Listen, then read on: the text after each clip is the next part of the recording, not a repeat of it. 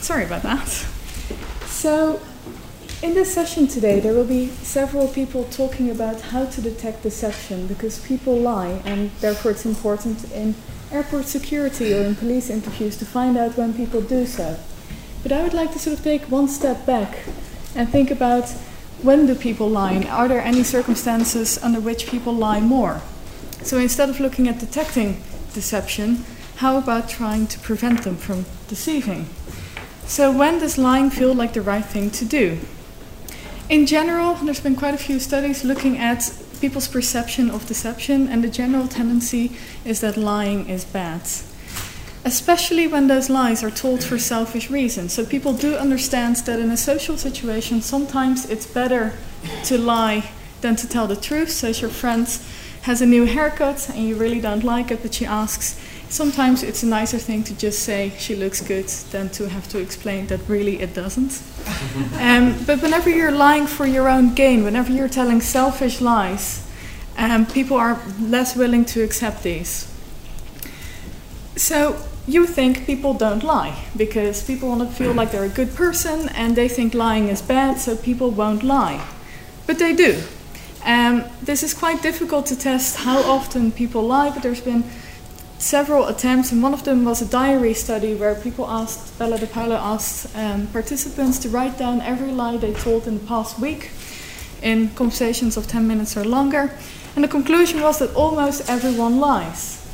And students lied on average about twice a day. Other studies that just looked at an interaction of about 10 minutes with someone you don't know found that people lied several times just within those 10 minutes. So people lie. I was interested in the question, when we're looking at those selfish lies that are not accepted by people, are there any circumstances under which people are more likely to lie?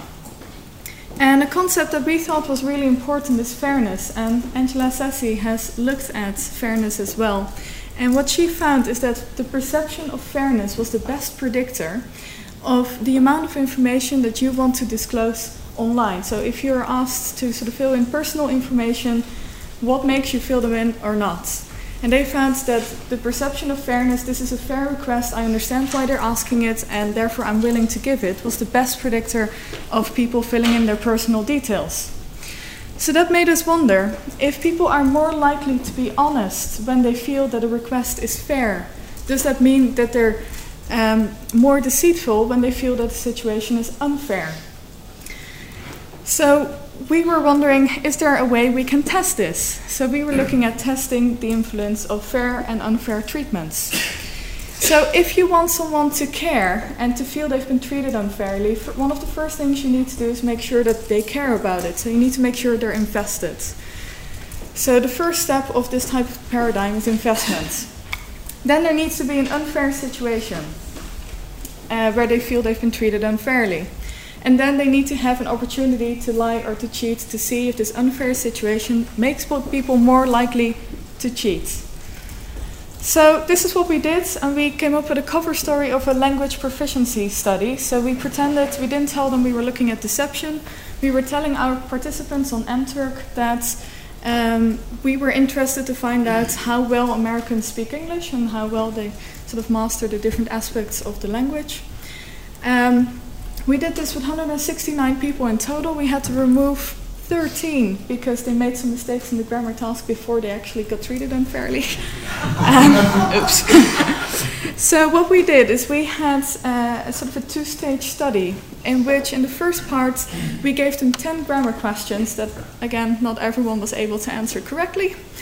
But if they would answer all 10 questions correctly, they would get a bonus, and we sort of said, we're doing this to make sure that you guys try hard. We get that this is an online study and we can't really see what you're doing, but we're really interested to learn how well you guys speak English and how well you master the grammar rules, so please try as hard as possible. So if they would have the first 9 questions correct, on the 10th question we sort of divided our participant pool into 2 conditions. Half of them got positive feedback, and on the 10th question they just got correct, you gave the right answer, you will get your bonus, and please continue with the next part.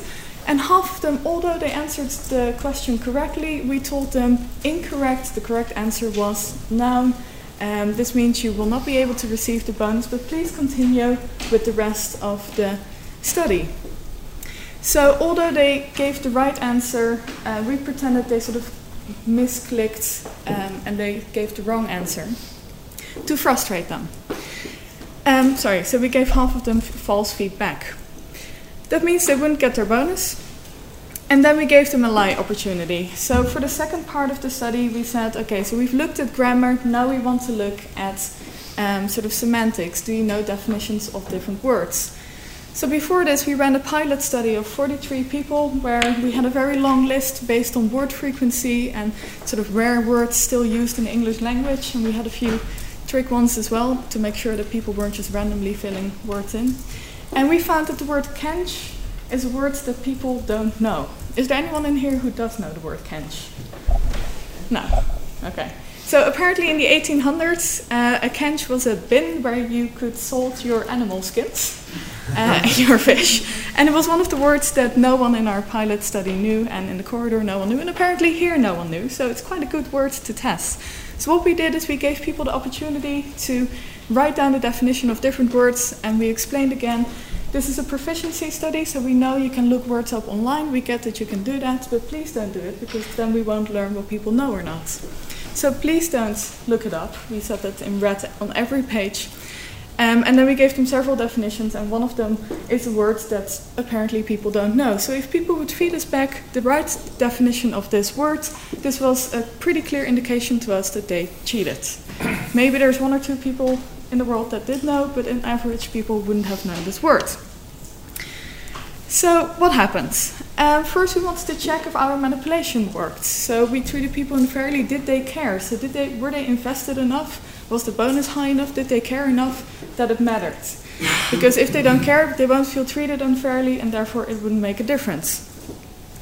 So we asked them before and after the unfair treatment how they were feeling, and we framed this as a state-dependent learning question, because memory of a mood affects memory. So that's how we framed it and how we explained that we wanted to know how they were feeling. And what you can see, the green line is the fair condition. That didn't change too much, but when we treated people unfairly after the unfair treatment, you can see that they are less happy. They're also more anxious, as you can see over there. And they feel, this is quite an important one, and a really large effect, as you can see here, and they feel more frustrated. So for us, this was an indication that they felt they've been treated unfairly. So did that change their cheating behavior? Yes, it did. So in other sort of cheating studies, they always find that about 20% of the population cheats. And that depending on the situation, you can increase that a bit or sort of increase or decrease that a bit. And that's what we found. We had 18.7% of the sort of general population, so the people who were not treated unfairly, cheated. But then if we look at our unfair condition, we almost doubled the number. So about 15% increase, and 33.3% of the people cheated in this condition. So as a conclusion, this type of paradigm works.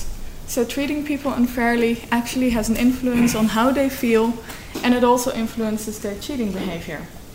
If we want to turn this around, and instead of looking at how can we make people cheat and lie more, can we look at how we can make them lie and cheat less?